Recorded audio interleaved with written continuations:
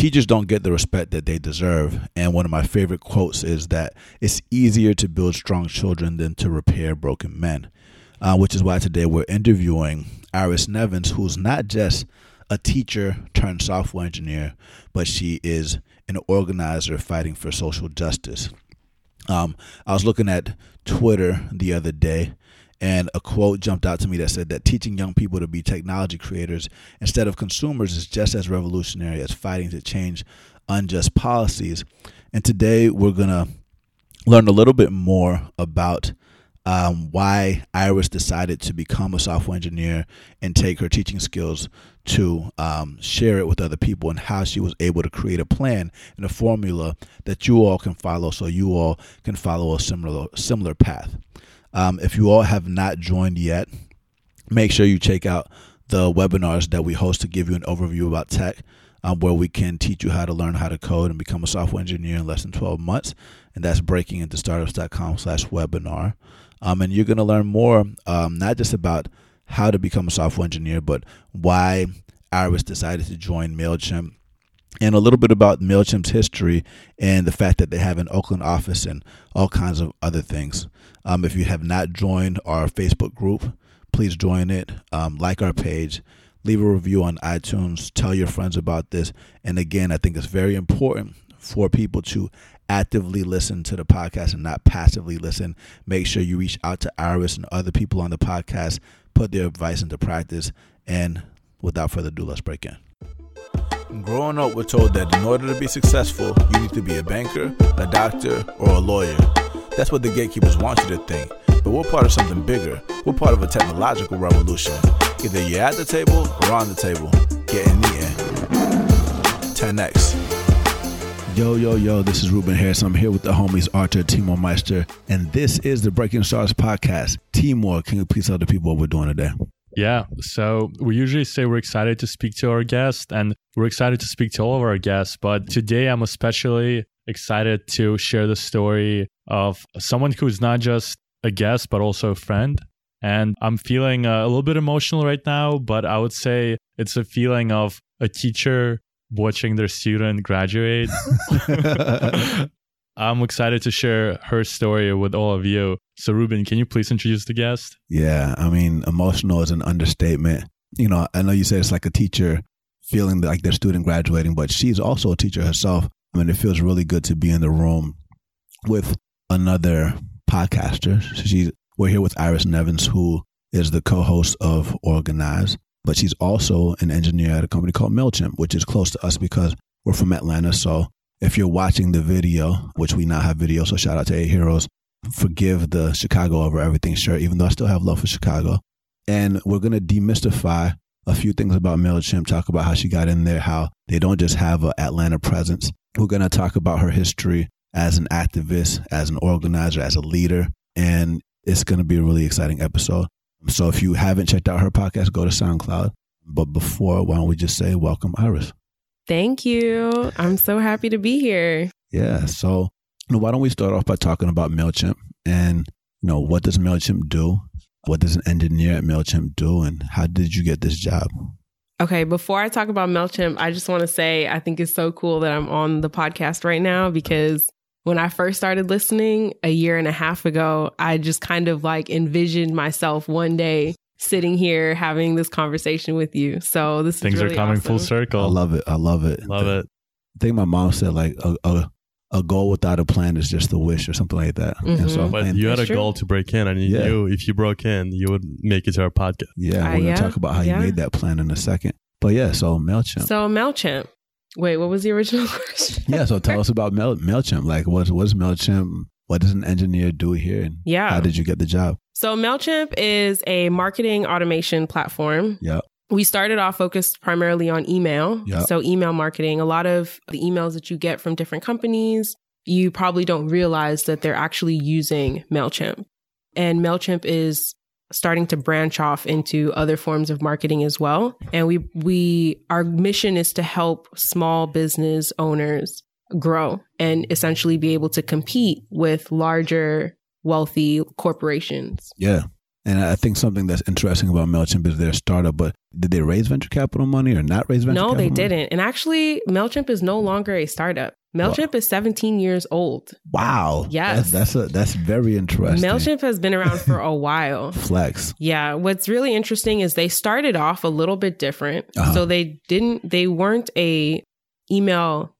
go into what they do now right away. It's been a very slow uphill, I think, journey for MailChimp. And the majority of growth has happened in the last, I believe, 3 years. Interesting. And so like for the people that thought that they were only in Atlanta, I know you all started this Oakland office. Are you all in any other areas, or if this is your main focus, like, why did you guys decide to go to Oakland? Yeah. So MailChimp has our headquarters in Atlanta. The company as a whole is, I think we just hit over 800 people. Wow. And a year ago, they decided to open satellite offices in Oakland and Brooklyn. Got it. And the idea was that they wanted to be able to tap into other talent pools that were outside of Atlanta. So that's how they found you. Super talented, exactly. Not in Atlanta, but you have ties to the South. Yes, I do. Yeah. I do. And actually, I hope to move to Atlanta one day. Okay. That's interesting. And when it comes to MailChimp, for those of you who never heard, MailChimp powers like newsletter lists that you get.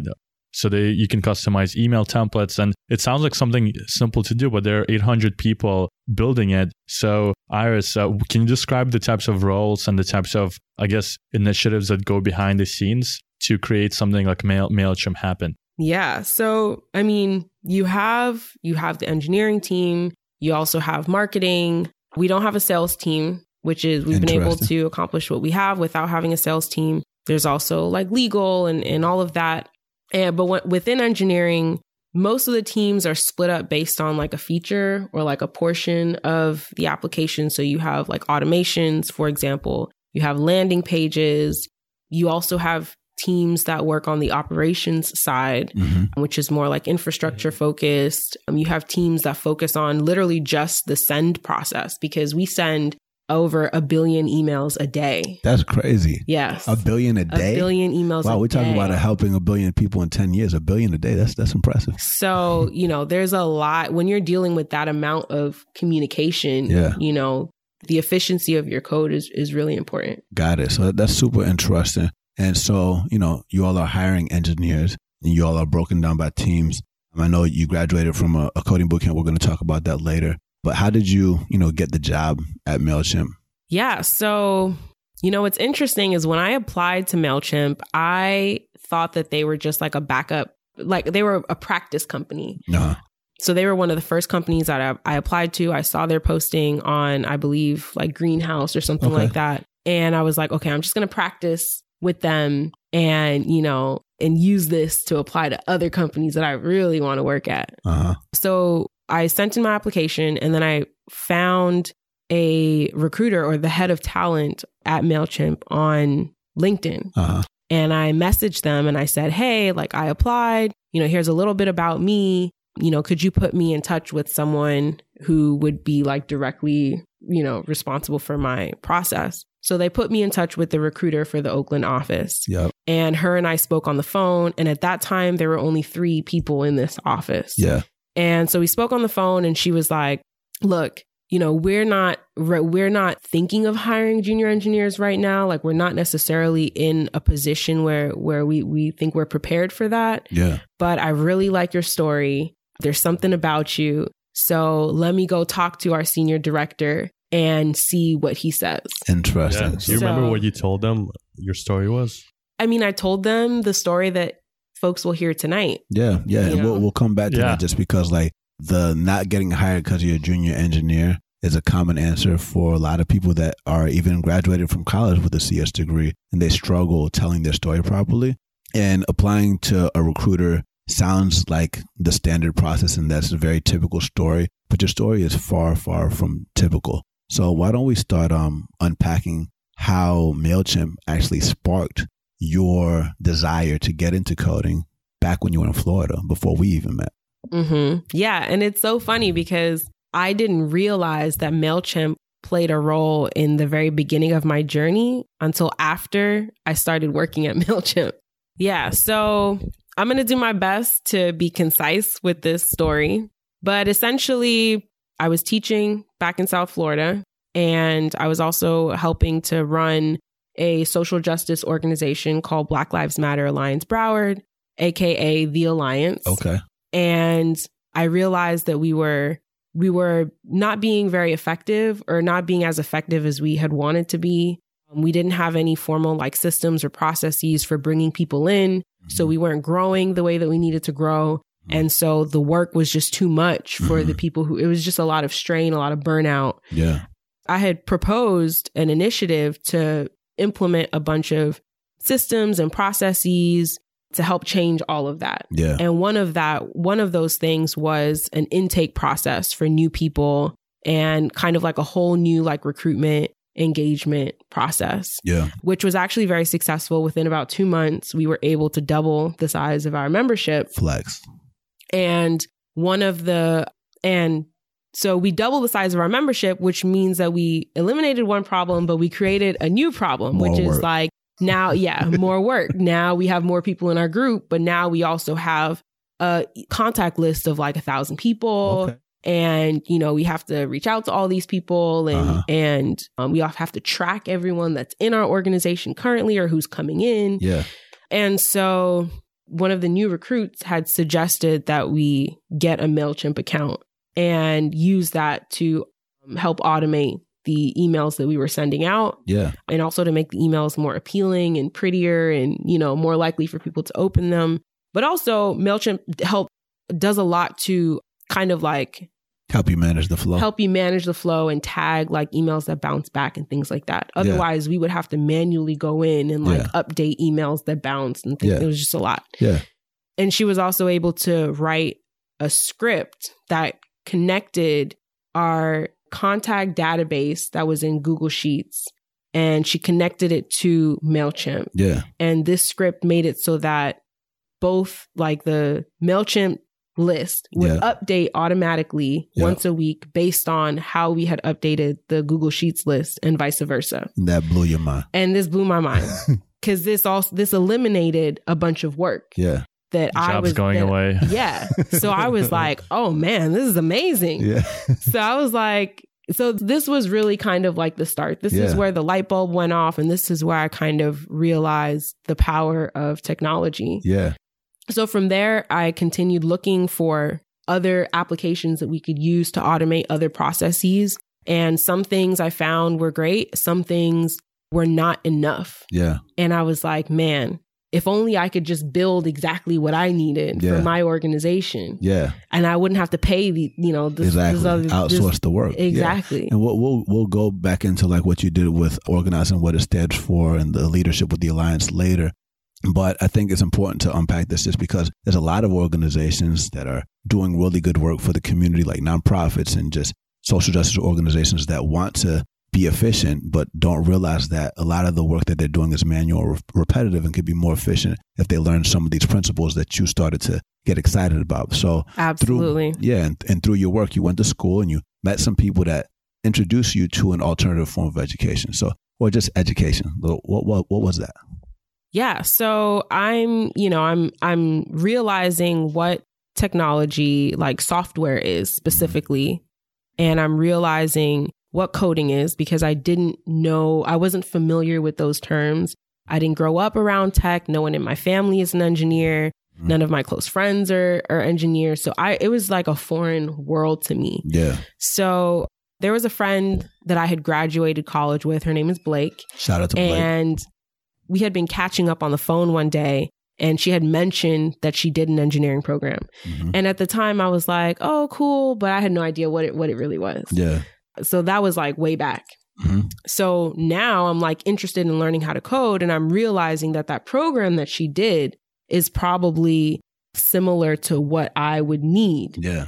So I called her and I told her my story, and I asked her about the program she did. She broke it down. She explained what a boot camp was. She explained the whole setup. She explained what front end and back end is. And essentially I was like, this is exactly what I need to do. Yeah. Like, I need to do this exact same thing. Yeah. So take us back to like that moment. So you're in Florida, right? You're working as a teacher, and outside of work, you're running this organization, and you realize that there's this whole other world of coding out there and coding boot camps. So take us back to the moment and like, what was that like? And when you had that realization, like what were some of the feelings you were going through and like concerns, like excitement, like shared with our audience? I think the main emotion was definitely excitement. It was like a whole new world of opportunity and possibilities had been exposed to me. And so I just started reimagining everything, like reimagining the way that I would do activism, reimagining the way that I could live my life as a teacher. You know, our salaries are not very high. There isn't much opportunity for growth in terms of income. So it was like, man, not only is this a world where if I get into it, I can take the skills that I learn and help activists and help movements and help change the world, but I can also give myself a better life and give my family a better life. So I was just like, this is absolutely amazing. I don't know how I'm going to get there, but I want to figure it out. And I think a lot of people who find out about boot camps, they get excited, they start taking online courses and they give up. I think one of the main reasons comes down to time management. And it sounds like when you found out about coding boot camps, you had a full-time job being a teacher, which I'm sure you have to work late and you have to grade papers. Then you were running your own organization and now you want to learn how to code. So how do you manage that? And did you have to make any sacrifices? Yeah. So it was a lot. And I did have to make a lot of sacrifices. I think one of the first things that I had to do was tell my friends, my family, and also my boyfriend that I wasn't going to be able to spend time with them for at least a period of time. You know, so especially my partner, I think that was one of the hardest parts because I'd come home late and it's like we haven't seen each other all day. And instead of like hanging out and watching a TV show or cuddling or whatever, I'm like there on the laptop, like, you know, studying. Sacrifices. I had to, you know, I couldn't go out with my friends as much or at all really. And also I had to save. I had to develop this whole savings plan. And in developing the savings plan, I realized that I had no room to spend any money outside of like necessities. So no going out, no buying drinks, no eating brunch, like no going out with friends for dinner or brunch and things like that. Movie theaters. And other recreational activities that I had to cut it off. I had to cut it all out. Yeah. And so when you were budgeting, like, so obviously there's tuition, but what other things were you budgeting for as well? Yeah. So you have to budget for housing, you have to budget for food, but also you have to budget for your bills. I have a car, I have student loans. You know, I have a Netflix account. Netflix is important. Right? Like, you know, you have all these things that you can't just stop paying them because you don't have a job. So I had to say, okay, how much money do I need to go to a boot camp? And then how much money do I need to pay my rent? And then how much money do I need to pay all of my bills? I had already gone through a period of economic instability where I wasn't able to make all of my payments on time and it ruined my credit. And I had just gone through the process of working really hard to bring my credit back up. And so I didn't want to go back to bad credit again. And how many months did you budget for? I believe I budgeted for a year. It was like a 1 year plan. Cool. Personal runway. And like I know you mentioned that, you know, you had to speak with your loved ones about that, the fact that you're going to disappear essentially and focus to make the sacrifice to give yourself more time in the future and essentially change everyone's life. But, you know, did they believe you? Did they push back? Did they, you know, get upset about it? No, not at all. My friends and my family were very supportive. Oh, wow. My partner was very supportive. I think that my parents at first maybe were a little, I mean, they would never say this, but I think they were a little skeptical because throughout my life, there have been different things that I wanted to do. And then I come up with like this big idea. And then, you know, I don't actually do it, or like 2 weeks later, I change my mind. So I think they were like, okay, let's see if she's actually serious about this. But no, I think I had the privilege of having a very strong support group around me throughout that process. No one ever made me feel guilty for not being able to hang out.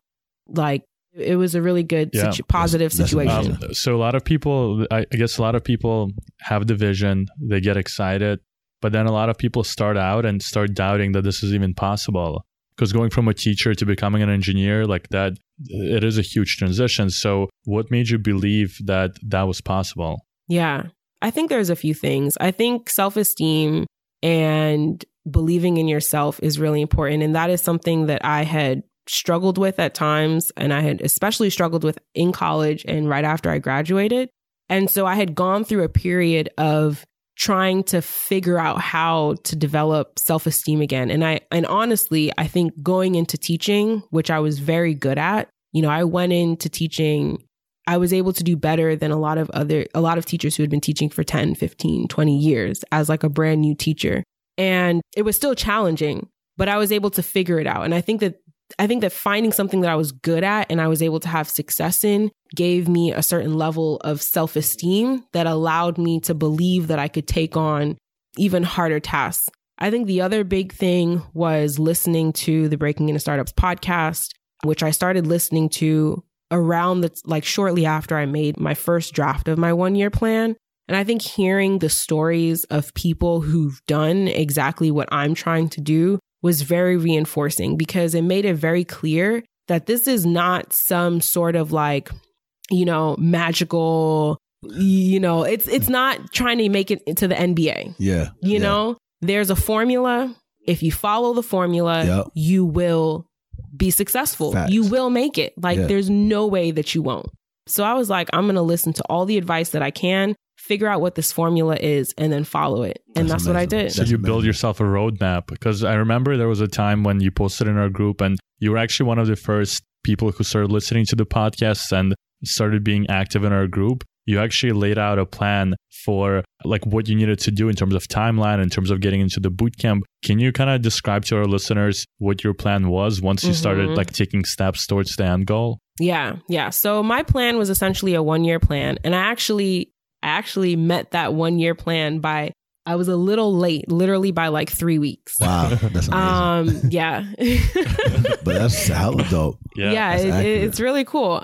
So the plan was to spend a few months saving and studying. And then I had researched a bunch of boot camps, put all of the info on different boot camps into a spreadsheet, figured out which ones I was interested in, figured out what their deadlines were for applications, what their cost was. And I identified the ones that I wanted to apply to and the date that I needed to apply by. Yeah. So I knew, I knew that I needed to study from January to about March, and that April I needed to start applying to programs so that I could get into a June, July-ish program. Yeah. And then I knew that program would take about 3 months. It ended up taking 4 months, the program that I ended up doing, which is part of the reason why my plan had to be adjusted. But we'll talk about it later.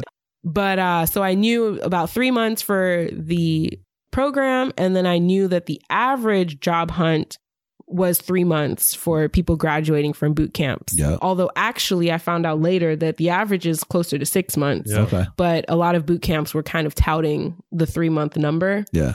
So I said, look, I'm going to be better than average. So I'm going to get a job before 3 months is over. Yeah. Belief in yourself. Yep. So I said 3 months of school, 3 months of job hunting, and all of that together put me at a year. Yeah. So the goal was to have a job by January 2018. That's amazing. And we always talk about how if you fail a plan to fail. And so you described how you started laying out all these boot camps in a spreadsheet, which is a common thing that people struggle with, is identifying which boot camp to go to, which is why we're addressing that with Career Karma. But then, at that time, and I remember when Timur and Archer were doing the same thing, trying to choose which boot camp to go into, there's a certain bar that you have to achieve in order to get into these programs. Mm-hmm. And you have to prepare to get into these programs. And back then they didn't have prep courses like they do now. So what did you do in order to start teaching yourself to get a basic proficiency in a coding language? Did you know what a coding language was at the time? Yeah.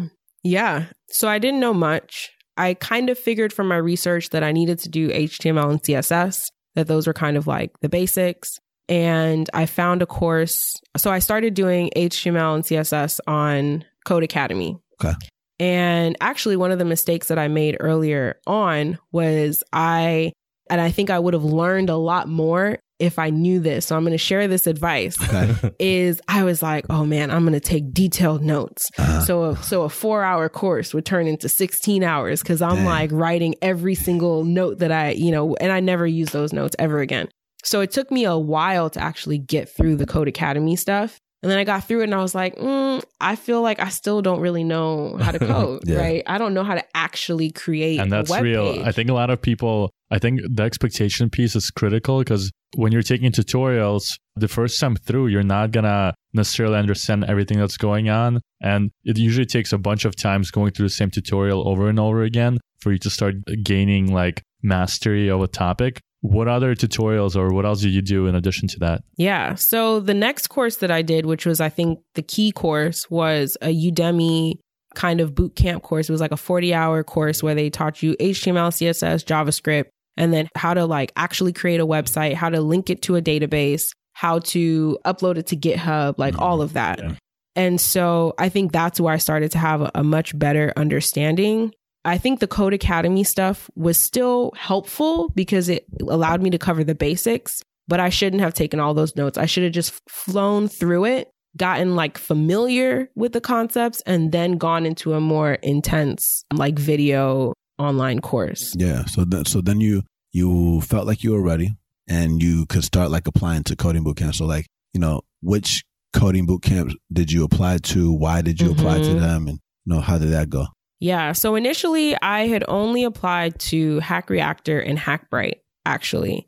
And I ended up having an interview with Hackbright and they gave me a conditional acceptance. Yep. And I decided to drop out of my process with Hack Reactor and focus just on Hackbright because it was 2 different languages. And I was like, I don't have time to learn 2 different languages. So I focused on Hackbright. And they had given me some like supplemental coursework and had said, do this coursework. And then at the end, you'll do another coding challenge. Yeah. And then we'll give you your final result. Yeah. The supplemental coursework was super easy. It was all stuff that I had already done. And it was like the basics of stuff that I had done. So I was like, there is no way I'm not going to pass the final coding challenge. Yeah. And it was coming up to the time for the program to start. So I ended up purchasing a ticket to California. I found housing. I had quit my job and I did the coding challenge and I thought that I had done fine.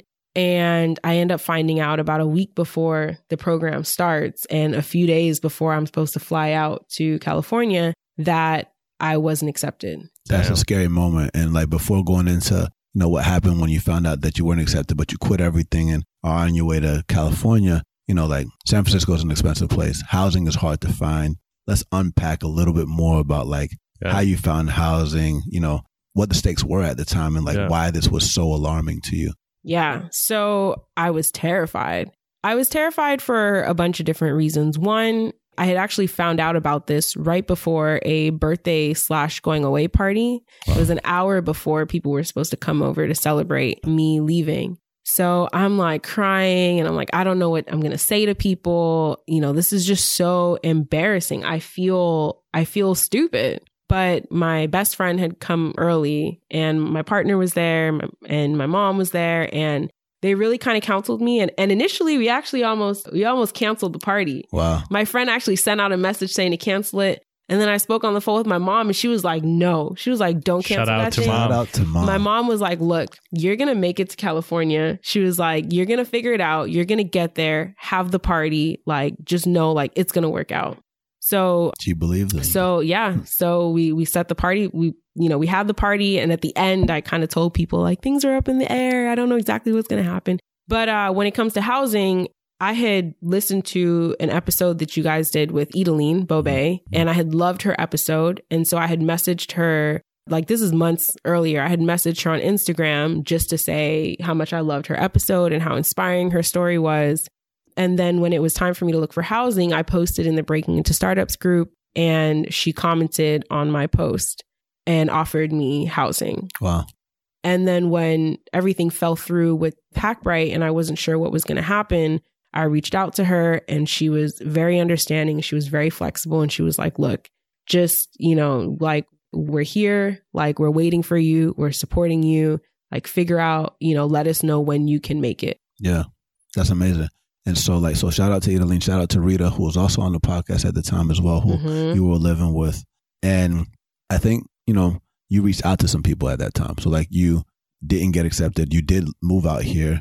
And, I think you got in touch with Timur to, I don't know how it happened, but there was something that we had to do in a week because you were ready to start. And absolutely. Yeah, I'll break it down. Yeah, break it down. So I think maybe like the day after the party or something like that, I messaged Timur, and I think Timur, you could tell through our messages that I was kind of freaking out. Yeah. So you were like, Iris, let's just talk on the phone. And so we ended up on the phone together, and you were basically like, look, like things are going to happen on this journey, but you can still make it. Like you can still get through this journey. You gave me some examples and you gave me like a story, that was very encouraging. And you were just like, look, even though you're going to make it past this bump in the road, there are going to be more that are going to come. Yeah. And you should just know that. And I think you mentioned that you had to move like 7 times or something like that during. I think for me, it was just coming from Ukraine to the States. And my parents didn't know English. I think they came with like $1,000 or $2,000 in the bank, and they had 2 kids. And I think when I was speaking to you, I was like, Iris, you already live in this country. You've gone this far. You might as well just come out here and we'll figure out how to make it work. And that's, I think you took our advice and you actually came out. Yeah, no, that conversation with you, I think was very important in helping me just push forward and keep going. Yeah. And I think once, I got off the phone with you, I want to give a shout out to Felix Flores from Yes We Code, because immediately Ruben and I reached out to Felix. Yep. And Ruben, do you want to share what Yes We Code do? Yes We Code essentially provides scholarships for people that want to learn how to code. And I think at that time they had a $100 million scholarship for boot camps across the board. It was started by Van Jones, I think. And then, so they had the opportunity. I think Tamira Walker leads things now, and Felix is now at iMentor. And yeah, y'all put me in touch with. Well, first of all, I told you I was interested in applying to Dev Bootcamp, which I had actually learned about after I had decided which schools I was going to apply to. Yeah. So, and I thought to myself, man, this would have been a cool school for me to apply to. So once everything fell through with Hackbright, I told y'all I was interested in Dev Bootcamp. You guys reached out to some people at Dev Bootcamp, and you also reached out to Felix. And Felix had already worked with Dev Bootcamp before, so that relationship was already there. Felix and I spoke on the phone, and I explained the situation. He was like, look, I'm going to see what I can do to help you. I'll look into scholarships.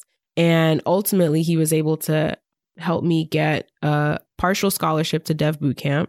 And he was also able to help me get a stipend for after I graduated. Big. And he was also able to pay the cost of rescheduling my flight. Wow. And all of that happened in a week. Yeah. Right. And you got accepted. And you got accepted into Dev Bootcamp in a week too, right? Yeah. That's crazy. And I want to give another shout out to Lauren Wang and Michael Walker. Yeah. Because they were running things at Dev Bootcamp at that time. And immediately, they were the first people we went to. And I'm glad that it all worked out. Yeah. And you were able to get accepted. So, you got into this boot camp. It's a kind of a nerve-wracking experience for a lot of people. It's like moving to a new country to learn a new language. And so, how did your plan or how did your imagination meet reality when you were there? Was it exactly how you imagined it, or what did it feel like being inside of the boot camp? Yeah. So the boot camp experience was amazing in a lot of ways. I will say that I wasn't scared. I think that we may not have time on the show to talk about my childhood and other experiences, but I've had experiences where I have picked up and left home and gone into a program or gone to do something that I'd never done before with people I didn't know. Yeah. So having had that experience, I wasn't afraid of doing this new thing. It was all very exciting to me. Yeah.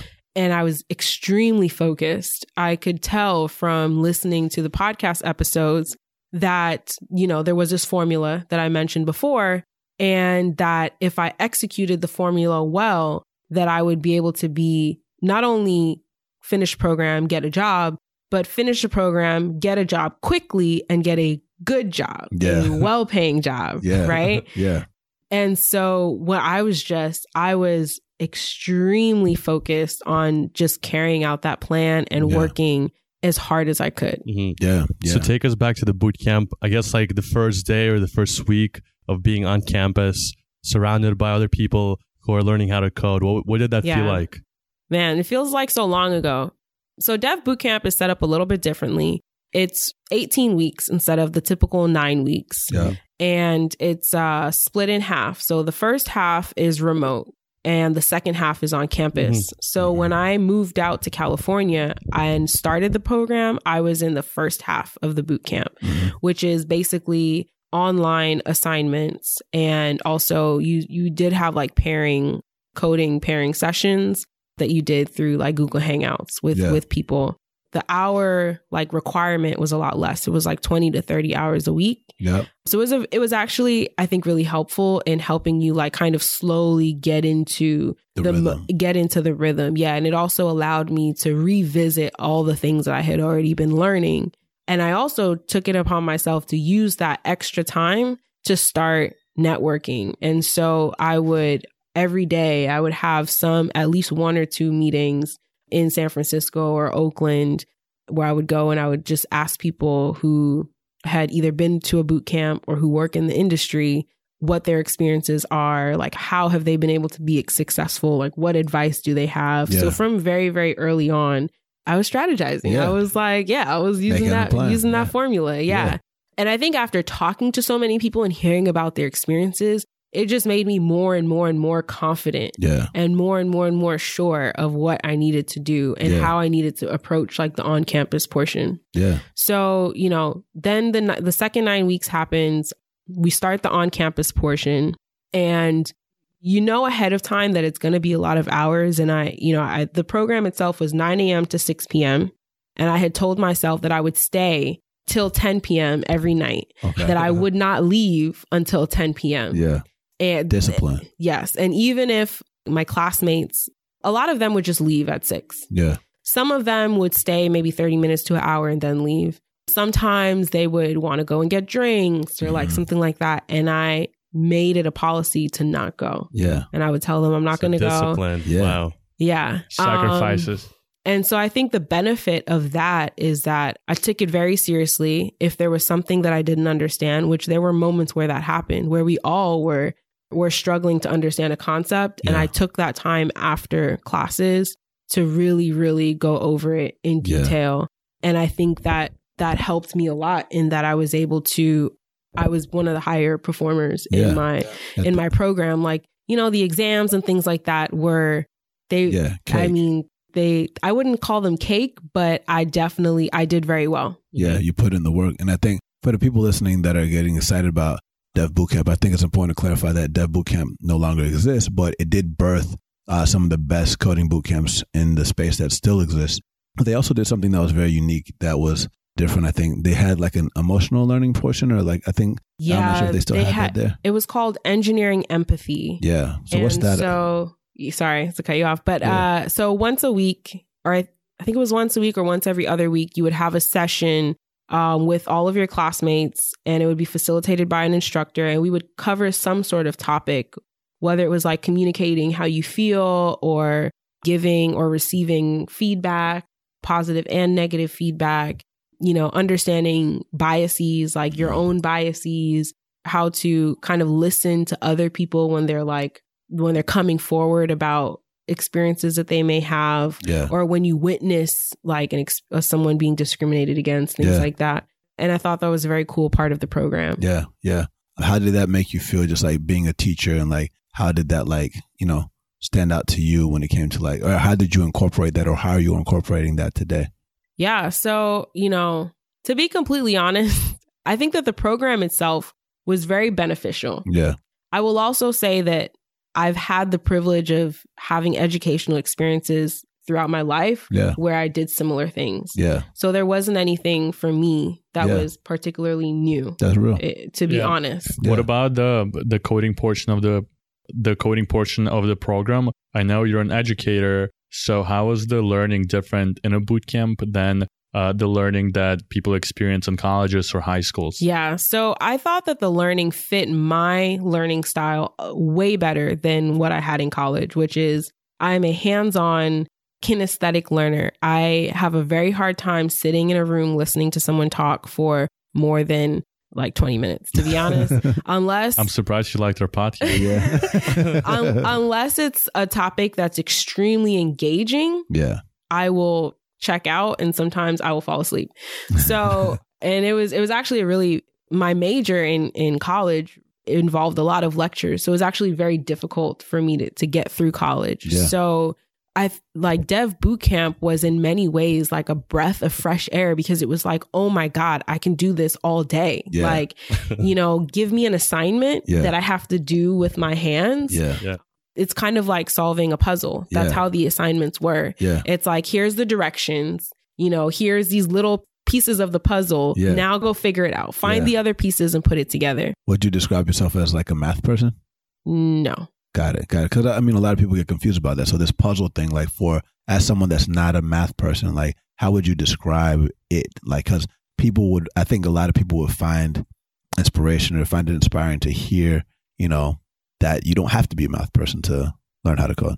Yeah. So coding is in many ways about logic. It has, you can have a focus within coding that has to do with math. Mm-hmm. But for the most part, it's about being able to think logically about how to solve a problem. Yeah. And a lot of people use logic in a lot of different professions outside of math. Yeah. And so I think that that's really important to understand. In my current job at MailChimp, I don't think I've had to do I know that I haven't had to do any sort of math, not once since I've been there. Yeah. That's good feedback. And can you give examples of the types of logic that you have to kind of work through? So it's hard for me to explain this. Is it like if else statements, things like that? Yeah. So it's kind of like, let's say, for example, you're getting a bunch of data. Yeah. And you want to output a certain information based on this data. You have to say, okay, well, if the data looks like this, then you want to output that. If the data looks like that, then you want to output something else. If the data is a little bit of this and a little bit of that, or some of this and not some of that, or something along those lines, it's like you have to kind of figure out how to piece it together in a way where you get the output that you want. It's kind of hard to explain. I need more practice with that. Yeah. And anyone can do a Code Academy course that's a few hours long and they'll get an idea of what coding is like. Yeah. But your journey actually had a lot of bumps along the way. So the first bump we talked about was like the bootcamp you got conditionally accepted to. It didn't end up kind of accepting you. So then you ended up, you had to choose a different one. But then something else happened. Can you share that? Yeah. So I'm living with Idaline and Rita, and I'm loving being there. And we're getting to like almost the end of the first part of the boot camp. Yeah. And Rita gets a job offer in New York City. Yeah. And Rita was also a guest on our podcast. I remember that. Yeah. Her story is super dope. Yeah. Rita and Idaline are sisters. And Idaline travels a lot for work, so she doesn't have to be in a specific place. Yeah. Right. So Rita gets this job offer, and it's this amazing opportunity. And the lease is about to be up at the end of the month. Yeah. So they either have to give it up at the end of the month or not. Yeah. So Rita decides that she wants to move, and she sits me down and tells me, look, the lease ends in 10 days. Dang. And then we got to be out of here. So, and housing is hard to find in San Francisco. And housing is extremely hard to find. Especially when you're on a budget. And it's expensive. Yeah, exactly. Yeah. So, of course, this was another stressful situation. I didn't know what I was going to do. I have friends out here, but not people who, out here, people are renting bedrooms in a house. Yeah. People don't just have like a spare bedroom that they can like let you stay in. Yeah. And if they're renting a bedroom in a house with 3 or 4 other roommates, then you can't just be like, oh, can I crash on your couch? Because they share that couch with 4 or 5 other people, So it wasn't easy to just ask people if I could stay with them. But I had a friend from college who was living in Pittsburgh, which is like an hour away. That's or wild. Like 45 minutes California. away. Pittsburgh, California. which is like East Bay. Yeah. The Far East Bay. And he was actually living with another friend of ours who we went to college with. His mom has a house there. Wow. And Just so in case you thought we forgot about family. Yeah, you can't forget about family, man. So she said that I could stay. And actually, my friend let me stay in his bedroom and he slept downstairs on the couch. Wow. For a whole week. Amazing. So I stayed there. Then I went and I stayed with another friend. This is Jackie. And this is all as you're trying to learn how to code. All as I'm still doing the program. Also, shout out to Salif. Salif is the one who I stayed with the first time. Yeah. Then the second week I stayed with Jackie. Jackie I met through Idaline and Rita. Oh, I know Jackie.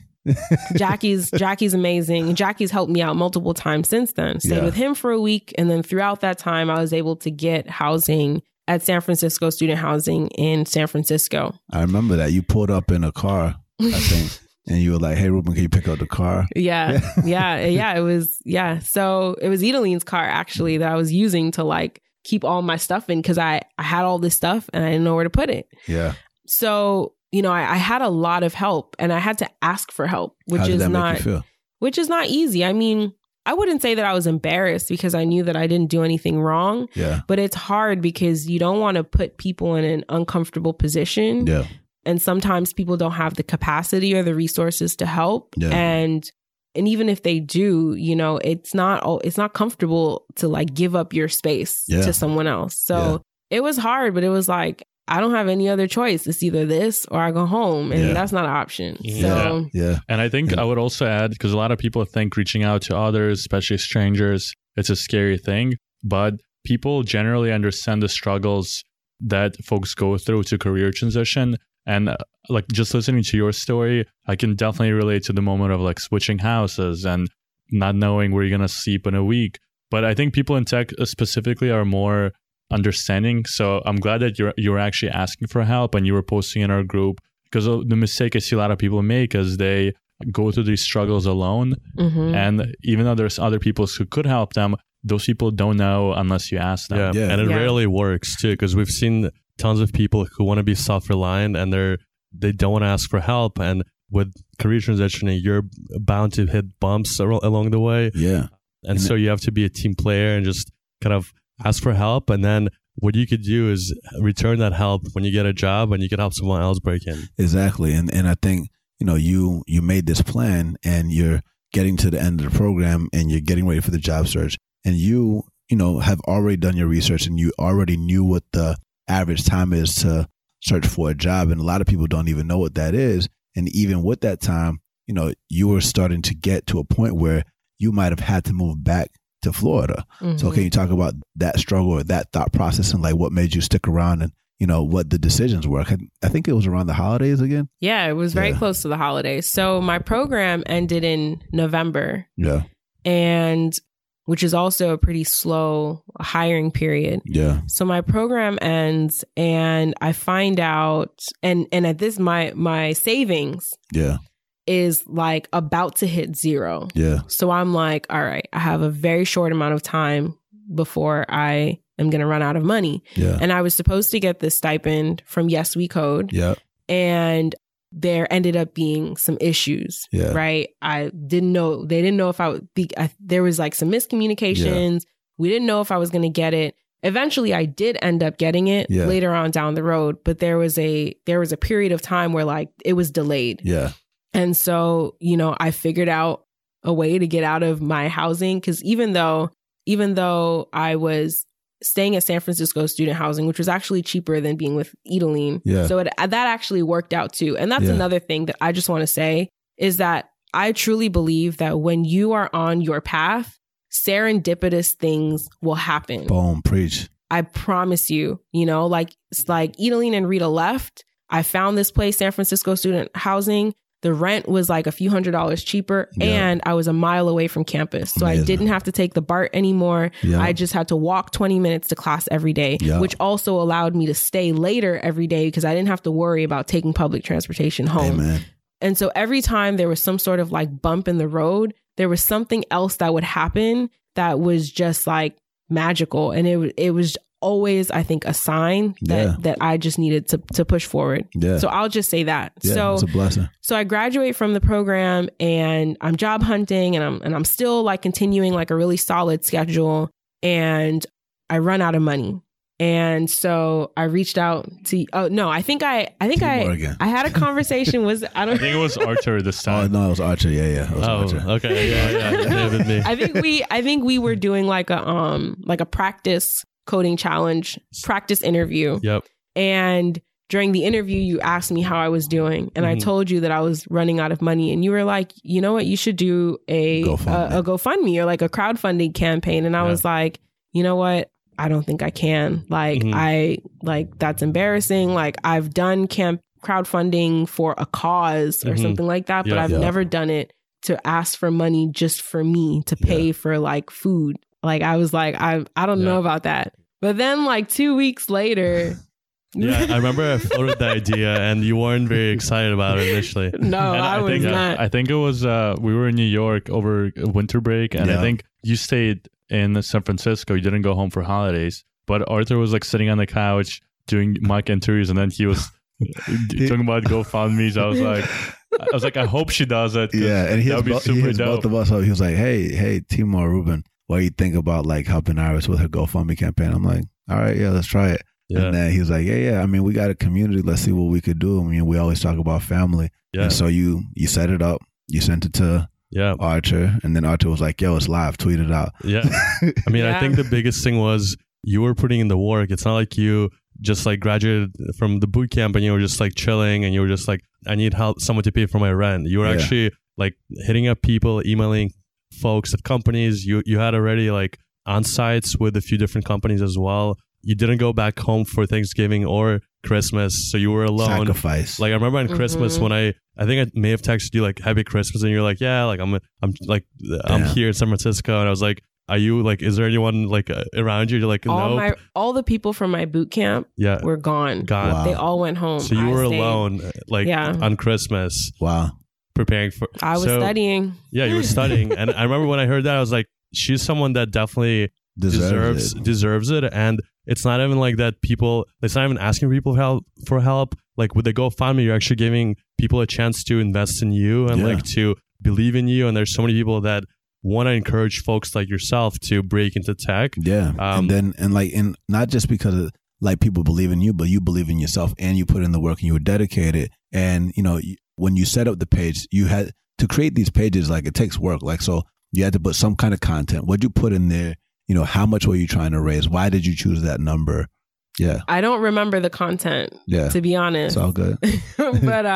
But I think the amount I wanted to raise was $4,000. And I think I put my story in the content, like some short version of my story. Yeah.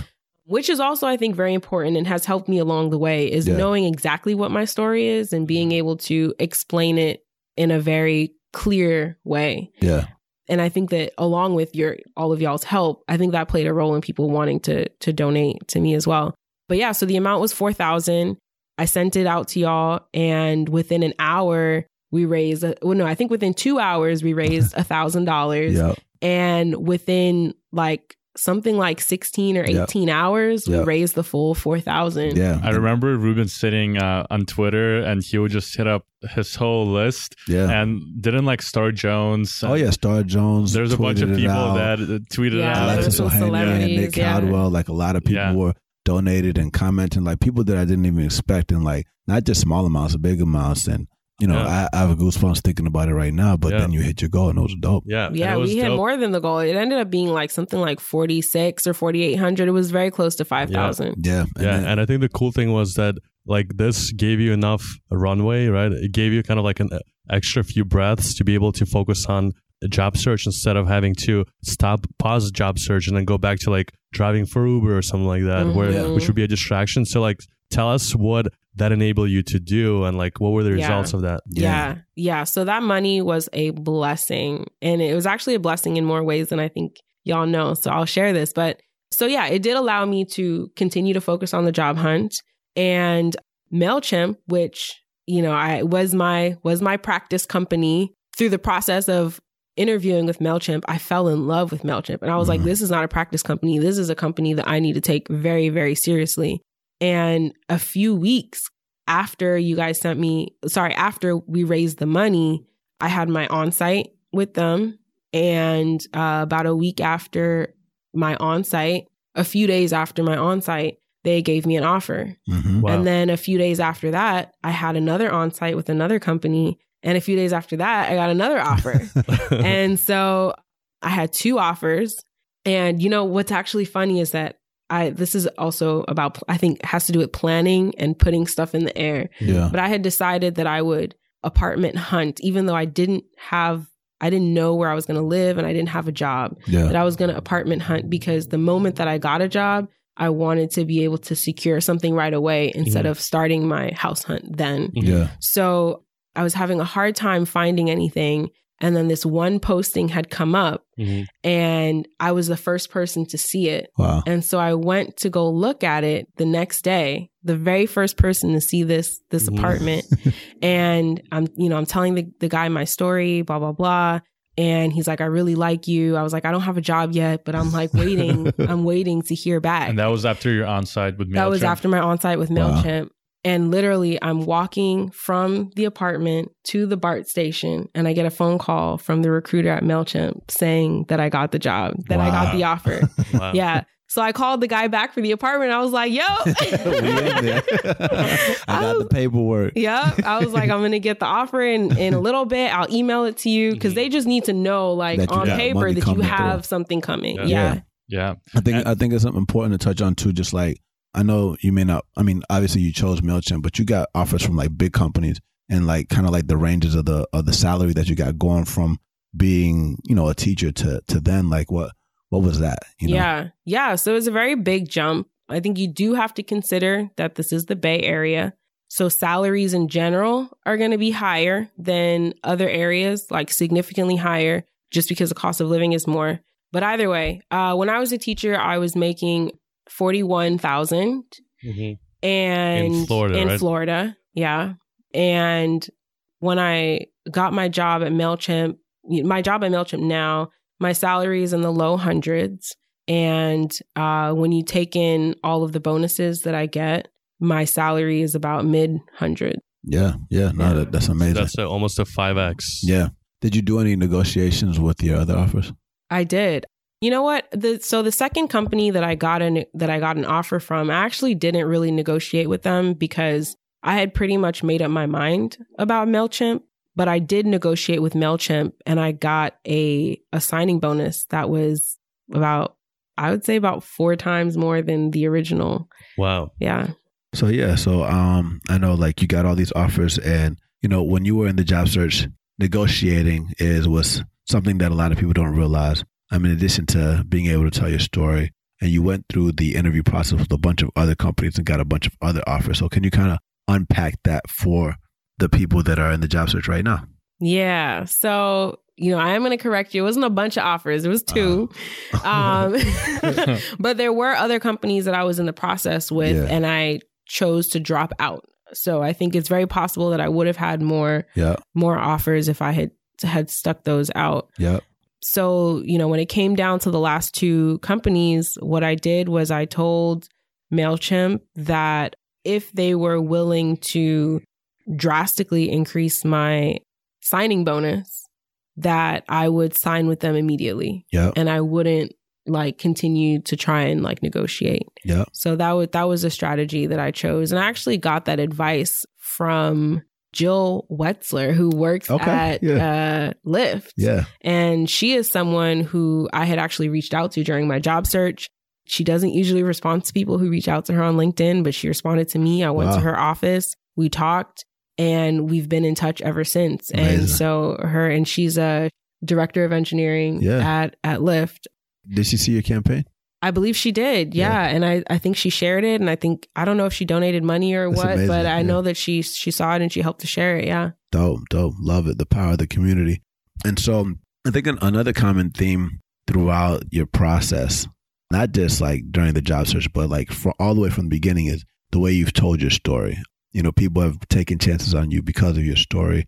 people have, not just taken chances, like some people believed in you because of your story, supported you because of your story. So can you talk about how you've essentially presented yourself? I think you've obviously got a lot of training as a teacher, but yeah, why should people focus on telling their stories as engineers? Yeah, absolutely. I think having a story is really important, particularly if you are of a non-traditional background, because if you're switching in from a different career, you're already at a disadvantage. And the average company is going to look at you and say, why should I choose you over this college grad who has done an internship or 2 or 3, or just another like mid-level engineer? And so you really have to sell yourself and make it clear that your lack of like technical abilities, the things that you bring to the table are greater or more significant than your lack of technical abilities. Mm-hmm. That the lack of technical abilities is minuscule in comparison to everything else that you can bring to the table. And that developing that technical skill is just going to happen if you have the support and the mentorship that you need. But that there are all these other things that you've already spent years developing, and that's really what you bring to the table. And I think that in a lot of ways, I think that that's what MailChimp saw in me. Yeah. And you also, just to kind of go back to your background, you were a teacher, like you were leading a classroom of 12-year-olds who don't respond well to authority, and you have to always keep them in line. And I'm sure there's a lot of similarities of that in a work environment where you're also working with others and you have deadlines, you want to come up with a plan. What was interesting is throughout this whole process, you kept referring to the formula.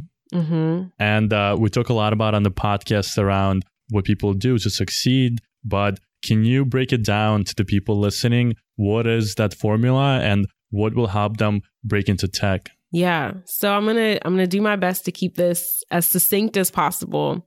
But I think the first step is to definitely have a plan. Okay.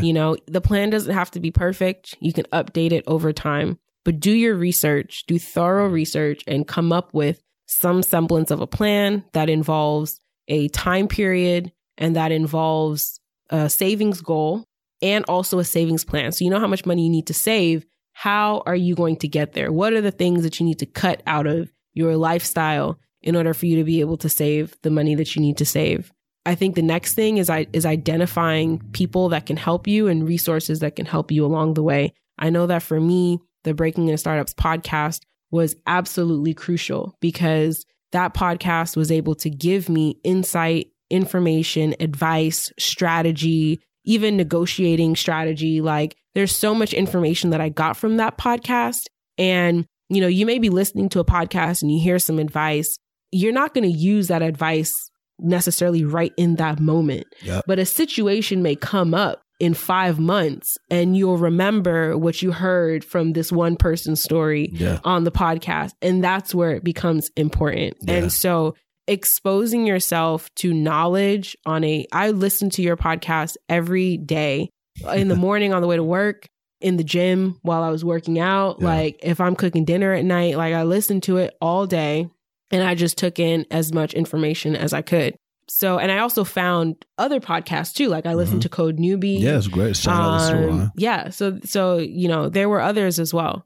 So yeah, so finding that information, exposing yourself to that information also helps to keep you motivated because it's not an easy process. So, and there are going to be times where you might feel burnt out or you might doubt yourself or question your ability. You get to JavaScript like loops or functions or something like that. And you're like, I don't get it. I don't understand. Having other people's stories playing in your head, throughout the day helped to keep me motivated. Yeah. I think the next thing is deciding that you're going to work very hard. Yeah. Especially once the boot camp starts. The boot camp is a very short amount of time.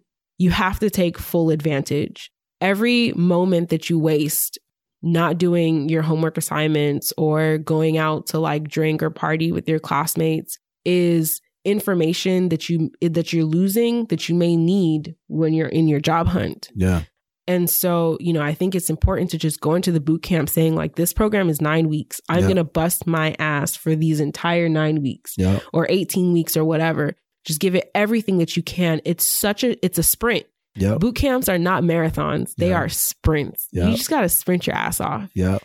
And if you can sprint and give it everything, then you will graduate that boot camp in the top of your program. Yep. And when you go and you interview with people, they will be able to say, you know, this person is not just like, you know, half the other boot camp grads that we interviewed that we could tell just like skated through. Yeah. You know, we can tell that this person took it seriously, did their homework, was committed, and that this is someone that we want to invest in. Yeah. Can you can you just break it down to the folks how your life has changed now that you've gone through this journey and you've made all these sacrifices? Yeah. How has your life different now than it was a year and a half ago? Yeah. So my life is very different. When I was living in South Florida, I lived with my parents, and the income that I was making was enough that I may have been able to live on my own, but I would have had to have a roommate or something like that. And I wouldn't have had much money like after I paid all of my expenses to do anything, really. So the difference is that now I'm fully independent from my parents and from anyone. I am able to take care of myself financially. My partner moved out here, Awesome. left his job to come move out here and stay here. So I'm able to support him financially. I'm able to save for the future. Yeah. I'm able to invest. Like there's just so much that I wouldn't have been able to do if I had stayed with the income that I had as a teacher. I would have just had to like stay living with my parents. Yeah. Yeah. And then I think the other thing that's interesting too is you probably had a lot of people reaching out to you to, you know, also want to learn how to code. Like, can you talk about that? I think you've even helped my brother. Yeah. So I probably have someone reach out to me maybe every other week or so. Different people that I know will like refer people to me. I try and speak to everyone that I can. And, you know, I think it's very fulfilling because I was once in the same position not too long ago. So I think, you know, if anyone has any questions or they want advice or they want to hear more details about my story, I'm happy to talk and help. Yeah. And in our community, there are a lot of teachers. And I want to cover this subject because there's some professions where people go from being like a mechanical engineer to becoming a software engineer. So the transition is pretty logical, but we've seen a lot of success teachers have becoming software engineers. Can you talk a little bit about what that process is like from going from teaching to software engineering? And also, what were some of the advantages that you had going through this process? Yeah, advantages I had as a teacher? Yeah. Or in general, what are some, because we talk about perceived disadvantages and advantages. What were some of those for you? And I know we're asking like three questions in one, but like my sister's a teacher as well. Mm-hmm. You know, we think a lot about like impact, right? And so she's able to impact her classroom. And a lot of times we talk about engineering as a superpower and like, you know, what we learn from our kids. I've been a teacher as well. As a music teacher, I used to teach cello. So like teaching that classroom is cool, but like, am I able to teach people at scale, like in a short amount of time in my lifetime and see that impact? You know, like what is the advantage or the perceived disadvantage or advantage that you had earlier? And like, how has your perspective changed now that you are an engineer? Yeah. So I think the thing that I got from teaching, I think there's two things. One is that having to teach students who have different ways of learning allowed me to better understand what I needed to do in order to learn. You know, when you have a student who you've explained a concept to, or you've shown them a concept and they don't get it, right? A lot of the times what students will do is they will give up or they will assume that they can't get it. They have a, what is it called? They don't have a growth mindset, right? And so I think having the experience of seeing my students do that allowed me to understand the ways in which I did that in my own life.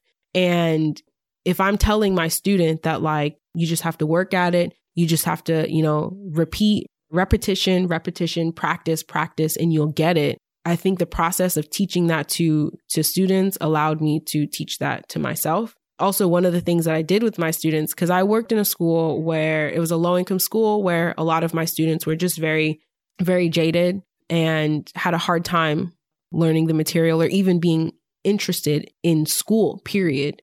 And so what I did was I would play motivational videos. We would have Motivational Monday, and every Monday I would play some sort of motivational video. And I remember I'd be sitting and I'd be watching the video and I'd be like, man, he's talking about me. And I'm like, and this is while I was like going through my own process of studying and like preparing to come into the boot camp. And so I just think teachers have so much knowledge, not like actually like knowledge about like history and things like that, but so much knowledge about how to get people, how to motivate people and how to teach people and how to encourage people. And I think when you have a teacher who becomes an engineer and then becomes a mid-level or a senior engineer who's now a mentor, you're going to have an extremely strong mentor. And I think that that's something that MailChimp saw in me. And I gave very specific examples during my interview process. Yeah. And I think that's a great segue into, the social justice stuff. But one more thing about teachers, because I was just in Ohio at the National Urban League Conference talking about Save Our Cities and preparing for the digital revolution. And one of the teachers was so inspired by the talk and the future of work that they were excited, but also concerned about how traditional education is changing. And a question that they asked as a teacher is, as a teacher that's trying to prepare kids for the future, or just people for the future in general, how do teachers know what to teach? So like, as a teacher, what advice would you give teachers about what to teach to prepare kids, adults, etc., for the future? Yeah. So it's hard because as a teacher, you have a curriculum and you have standardized testing. And I think it's extremely restricting, unfortunately. Mm-hmm. But I think the best thing that you can do is help kids understand the world that they live in and what is needed to be able to survive in that world, and help them understand that the skills that they learn, it doesn't have to be skills that they learn in school. It could be skills that they learn outside of school, but that everything that they're learning, it needs to somehow be able to help them in the future. And if it doesn't feel like it's going to help you, like, don't waste your time on it. I think another thing that teachers are doing more is project-based learning. Our kids are hands-on learners. A lot of them do not care about reading a 200-page book. Like it's just not the world that we live in. They need visuals, they need graphics, they need images, they need experiences. You need to take them places, show them things. But that's something that needs to be implemented on like a massive scale. A mass scale. Yeah. I think that makes a lot of sense.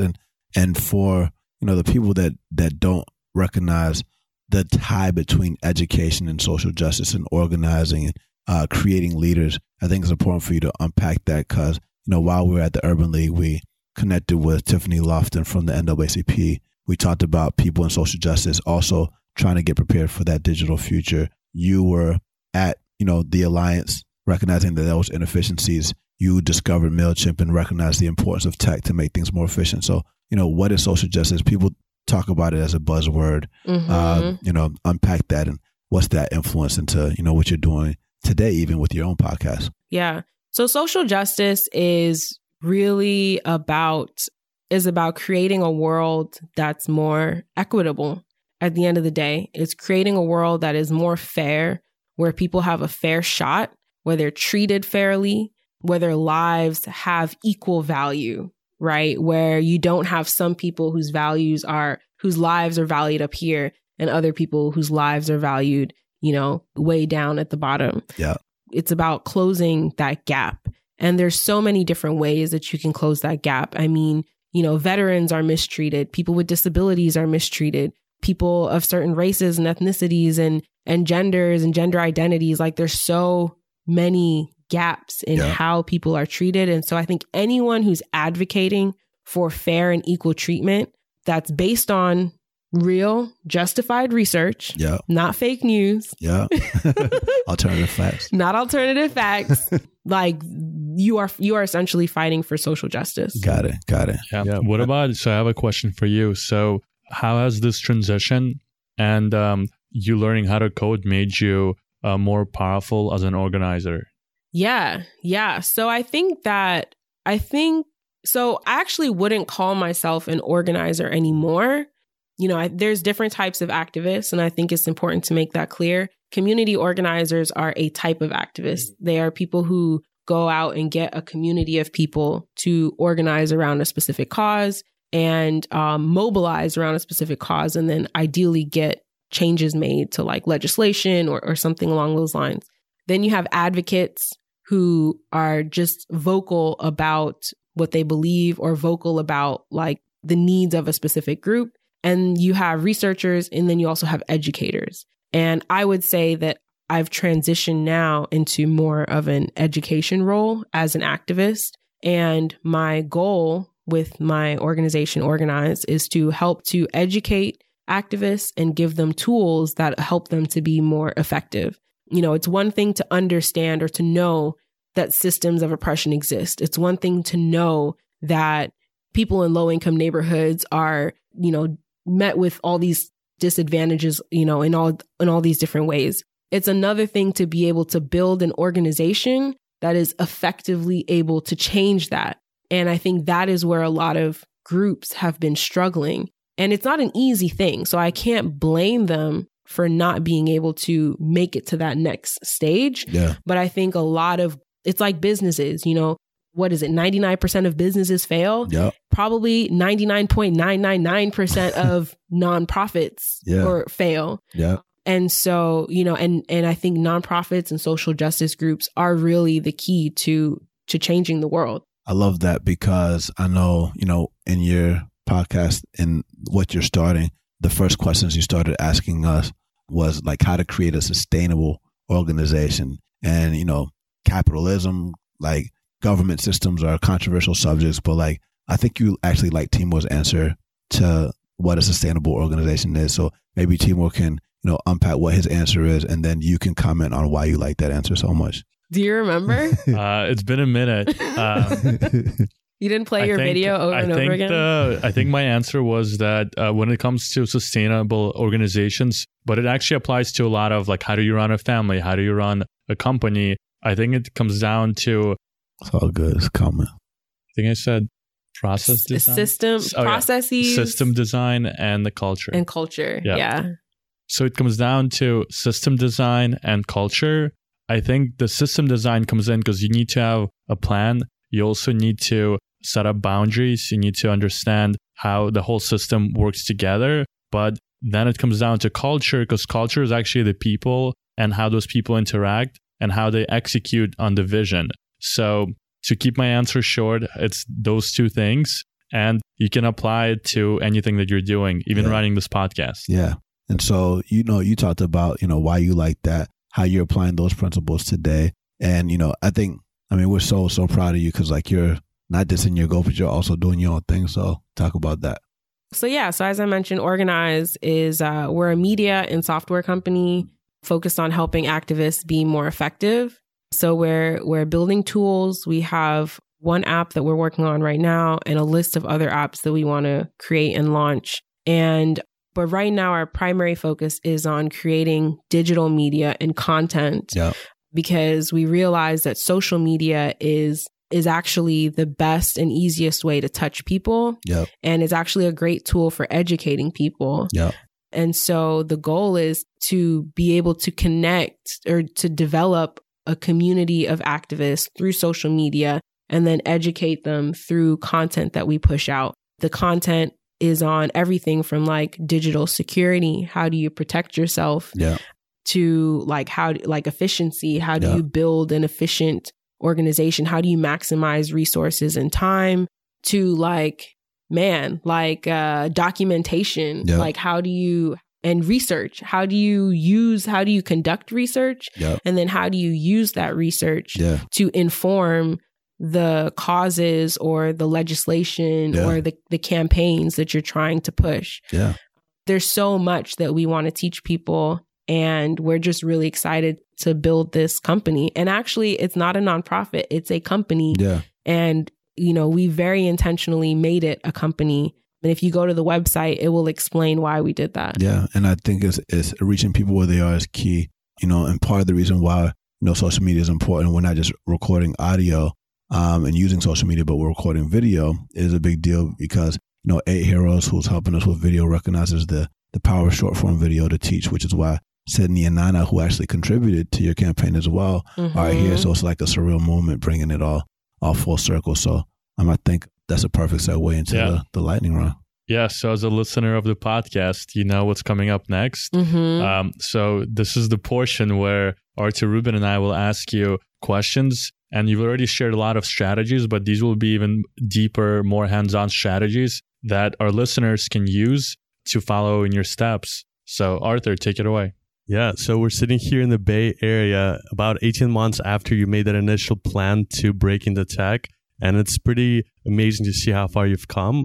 But if you're giving advice to your younger self or earlier self when you were just making that plan, what advice would you give yourself? And what kind of a few words of motivation would you share with earlier Iris? I would tell myself that there are going to be rough moments. I think that when I started out, I thought that if I just created a plan and just followed the plan, that everything would work smoothly. And I'm someone who doesn't like it when things don't go my way. Yeah, I'm not good at dealing with that. So, I think I would tell myself, like, your plan may not happen exactly the way that you envisioned it, and to just be open to that. And sometimes a change, it may seem like a bad thing, but it may actually end up being a good thing or put you in a better place than where you were previously. Yeah, trust your struggle. And something else you touched on, which I think every single one of them has experiences, being separated from your partner. And being separated from your partner for as long as you were, which is like 8 months, without like the best communication. I'm not sure how your communication was, but I think all of us have had bad communication, ended up in breakups. Like, how do you communicate properly to make sure the other partner feels loved while you're making a sacrifice, even if it's a platonic relationship? Like, how do you communicate properly to keep that relationship healthy? Yeah, I think it's important to stay in touch and make sure that you talk every day, at least. Even if you don't talk on the phone, at least make sure that you send some sort of communication throughout the day, check in, make sure that your partner knows what's going on, make sure that they're up to date on what you're experiencing, so that they don't feel like they're left out, or they don't feel like you're keeping them out, know? And I think just trusting and believing that you have to believe that your partner being away from you is a good thing. Like, my partner and I were actually looking forward to being apart because we both had things that we wanted to invest our time in. And when you have a partner that's there with you every day, it's really harder to focus. Right. Even if you start out wanting to focus, I mean, your partner could just walk into the room and then all of a sudden you're just distracted. Right. So, we were actually excited because we were like, you know what, this is going to be a good time to be able to just dig in and like fully focus on ourselves and fully have that time for ourselves. And I think it was really important. Yeah, no, that makes a lot of sense. You talked a little bit about mindset. Do you listen to music as well to like keep you motivated? I know you talked about podcasts. Or do you watch anything to keep you motivated? I know you talked about videos in the classroom. You know what? I need to start listening to motivational videos again. I was thinking about that the other day. I was like, what is it that got me through, some of the rough moments when I was planning to make the transition? And watching motivational videos was helpful. So I need to do that again. In terms of music, I love music. I listen to a lot of different types of music, particularly R&B, and I love electronic music, actually. Wow. So I'm a big fan of groups like Disclosure, and Subtract, and some other people whose names I'm forgetting. I'm drawing a blank. And then in terms of TV shows, man, TV is my guilty pleasure. I love The Bachelorette. Wow. I think we're gonna get some guilty shout outs. I don't watch The Bachelor because I could care less, but I do watch The Bachelorette. And actually, going back to me and my partner, when the last season not this season that just happened, but the one with Rachel, which was last year, I was here for my boot camp. And so my partner and I, this is another thing, you still have to go on dates. So we would still have a specific day of the week where we would we would hang out and like, you know, he would put the show on his computer. I would put it on my computer and we would watch it together. That's very dope. You didn't use Zoom? You guys didn't use Zoom? We didn't use Zoom. No Zoom video. I didn't know that Zoom existed back then, but now I know. Because now you can share a screen. One of you plays and you just share a screen. So that's the secret to keeping your relationship together while you were away. Yeah, Video you communication. gotta have dates. Watch The for Bachelor. sure. And The Bachelor the saved your relationship. Bachelorette The specifically. Bachelorette saved your relationship. Awesome. Iris, so I also know that you stick to a pretty strict regimen with your workouts and your daily routine. Can you know, we ask this question a lot, but can you share with the people, what do you do on a daily basis and where do you find that discipline?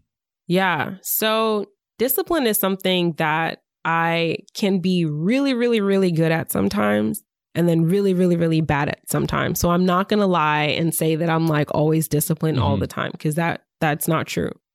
Cheat meals. Yeah. We saw some. We're all about that. Oh man. Gotta have breaks. Yeah. But I think the number one important thing with discipline is to always get back on the horse. Even if you fall off, always get back on. Don't beat yourself up about the fact that you fell off. Yeah. Just get back on and just move forward. Yeah. So my schedule right now, which is similar to the schedule that I had when I was a teacher, is I wake up in the morning, I go to work, I go to the gym right after work. You know, it's easier to just go. I'm already in work mode. So going to the gym right after is just works. I've tried to do the gym in the morning, late at night. It doesn't work. So I always go right after work. I get home. And then usually the moment that I get home, actually sometimes before I eat and before I shower, I start working on things that I need to do. Like if it's for organized, I'll like have, you know, say like spend an hour doing XYZ and I'll just get it out the way because once I get in that shower, bruh, that's it. I love it. I'm done for the night. So I usually leave like my dinner and shower for like the very end of the night. I will say that when I was in my boot camp, I tried to maintain a exercise regimen. Yeah. But it took up too much of my time. Yeah. And so I actually cut out the work within like 2 weeks. Once I started the on-campus portion. Yeah. After the first week, I like cut it out. It's hard. Yeah. No, we're still trying to find our rhythm. Now that we started this new company, I think something else to bring up too is just like your environment. I know not only are you working out of the Oakland office, but you actually live in Oakland, right? Yeah. Why did you choose to live in Oakland versus San Francisco? Oh man, it's important. It's cheaper, first of all, and I would, even if the office was in San Francisco, I would have still lived here. Yeah, it's cheaper and it's cleaner and it's more diverse. And honestly, I think the diversity part is a big thing for me. When I lived in San Francisco and I went to Trader Joe's, I was like the only Black person in the Trader Joe's, and it was like, look, if I can't go to the supermarket, and see different colors of people, like, why do I live here? Yeah. And I mean, there's history in Oakland too, like the Black Panthers, Angela Davis, like all these other people that are from here that people don't know about. If you don't know about it, look it up. Yeah. Yeah. And something we didn't cover, which I think is worth mentioning, is like, so you're an engineer now and your whole journey was to become an engineer. So now that you're here, what is it like working for a tech company? Yeah. So I love my job. I absolutely love my job. And I think that one of the things that I love about it is the fact that it is challenging, but it's not challenging in a way where I feel like, oh, I can only do this for a few years and then I can't, I feel like that's how teaching was. Teaching was great. I loved that too. Yeah. But it was one of those things where it was like, after a certain amount of time, I don't know if my spirit can continue. Yeah. This is a job where I see it as like the perfect amount of challenge that I can feel fulfilled and sustained for a long time. I don't know if I'll do this for the rest of my life, but I can see myself doing it for a significant amount of time. I would say in terms of my daily work, I wake up in the morning, I read my Slack messages, I have a stand up with my team. I'm a remote engineer, so the majority of my team is actually in Atlanta. Shout out to ATL. Shout out to ATL. So we have a lot of video calls. And so, we'll have a Slack meeting we'll have a video meeting where we all just kind of go over what we're working on, if we're stuck on anything, things like that.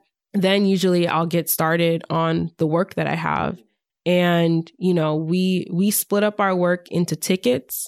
So, we have an idea of what needs to be accomplished by the end of a sprint. A sprint is just a period of time for you to get stuff done. So you do sprint planning at the beginning, and then at the end, you review the sprint, and then you plan for the next sprint, right? So based on what's supposed to be done by the end of the sprint, all these tickets are created.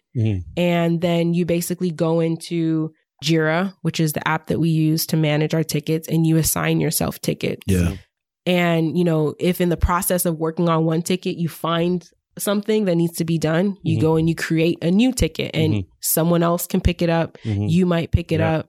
You never know. But I think in terms of what these tickets actually entail, it could be a mix of things. It could be just fixing a bug, which could require literally one line of code or, just a few letters of code. You may have to do an investigation. So you may have to go and figure out, okay, what's going on? Why isn't this piece of code working? And you have to track down all the different files that are related to it. So it takes a good amount of problem solving. You may have to go and find specific people and ask them questions about why they made certain decisions. So you can understand why it is the way that it is. And then some tickets might involve not fixing a bug or anything like that, but creating something new. And even when you're creating something new, you still have to problem solve. So it's really cool because it's like you're literally solving puzzles all day. I mean, how is that similar to when you're just starting out and taking tutorials on your own? Are there any similarities? There are similarities in a sense where it's like, if you're taking a tutorial and the tutorial gives you like a little problem, and you have to solve that problem, it's similar. It's just that those problems are usually in a vacuum.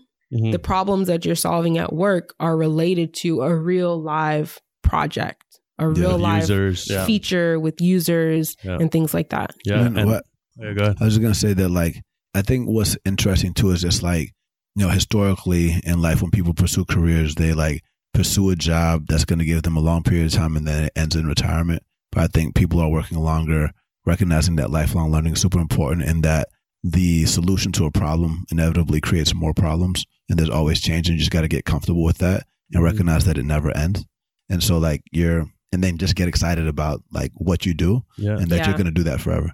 Literally, that's literally exactly what being a software engineer is. It's knowing that your path of learning never ends and that the amount of information that there is to learn is infinite. So you can never be comfortable. You can never be okay with where you are. There's always something new to learn, and there's always going to be a new problem. You're going to use your previous experience and knowledge to help guide you, but you're not going to just like know the answer to everything. You could be a principal engineer with 15 years experience. We have a principal engineer in the office the other day, and I was telling him that I've been like having a bit of imposter syndrome lately. And he was like, look, I've been doing this for 15 years. And every time I get a new project, I'm like, oh my God, I'm going to fail. Everyone's going to know that I'm like, I shouldn't have this job.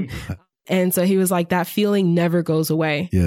But the good thing is that what that also means on the flip side is that you're constantly feeling a sense of triumph. And challenging yourself. And I guess my last question is like, kind of, can you talk a little bit about the culture and the team, like inside tech companies specifically? Because I remember when I went from being in a corporate world where everything was very hierarchical to tech, I was kind of impressed by the level of teamwork and just the laid back culture where you have so much autonomy. Kind of, can you share your experience of being in tech and how does that compare to other jobs you've had before? Yeah. So it's hard for me to speak for the entire tech industry. I can only speak for MailChimp. And I know that my experience on MailChimp is different from what I've heard of other people having. I've heard other people who have to clock in at a certain time, or they don't have to clock in, but their manager is like expecting them to be at their desk at 9 a.m. or 8 a.m. or whatever, and they can't leave until a certain time.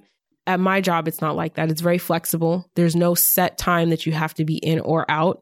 You have certain meetings that you have to attend. But other than that, if you want to work from 10 to 8, that's fine. If you want to work from 7 a.m. to like 3 or 4 p.m., that's fine. As long as you do your 40 hours a week. which I think is really great and not as restricting as it was when I was a teacher. Yeah. I was just going to say, like, I think to your point about like not speaking for the entire tech industry, like you have a flexible environment. Some things are more rigid. Some things are structured. Some things are unstructured. And a lot of times you have to come into the tech world recognizing that the world is changing all the time and tech is moving very quickly. And like what's status quo is today may not be status quo tomorrow. And you got to be comfortable that what you're doing today or what your job title says today may not be what you're doing tomorrow. And you're going to be wearing many hats. And so that can be alarming for a lot of people, but that's where things are going to ultimately going to be going, and get ready. So, yeah.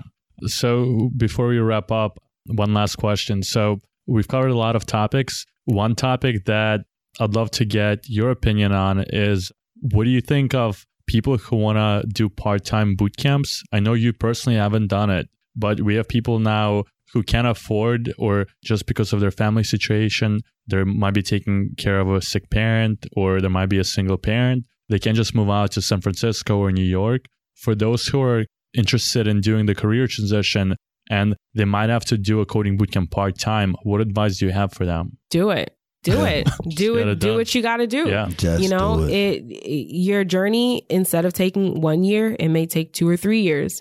That's fine. Yeah. You know, Trust that's fine. Yeah. Just do it. Yeah. And what's the best way for people to stay in touch with you? My email address is IKN, my initials, IKN02010@gmail.com. My Instagram is Cosmos Iris, which that's COSMOSIRIS. Yeah. I was just going to say, I know you were getting a few messages a week, but you know, by the end of this, you're going to get a lot of messages in your inbox. Yeah. You know that, right? Feel free to reach out to me. And also my podcast it's called The Organize Podcast. Go to Organize, Spell it out. which is ORGANEYEZ Yeah. .co. Love That's it. the website. And you can find the links to the podcast there. But essentially, we interview activists and we find out what their strategies are for being effective. So, you know, if you are an activist or you have an interest in activism, I would recommend listening to our podcast. Yeah, we're going to share it out with our friends at San Francisco State who have a huge social justice department. We love you. We love the entire organized community. And without further ado, Let's break in. Thanks for checking us out. We appreciate you for listening and always love your feedback on how we can do better.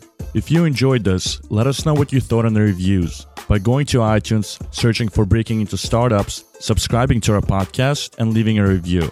Also, if you know someone who came from a non-traditional background and is looking to break into tech, encourage them to sign up to our newsletter or tell them to join the Breaking Into Startups community on Facebook. Remember, if they don't let you in through the front door, go through the back door, around it, under it, or through it. Let's break in.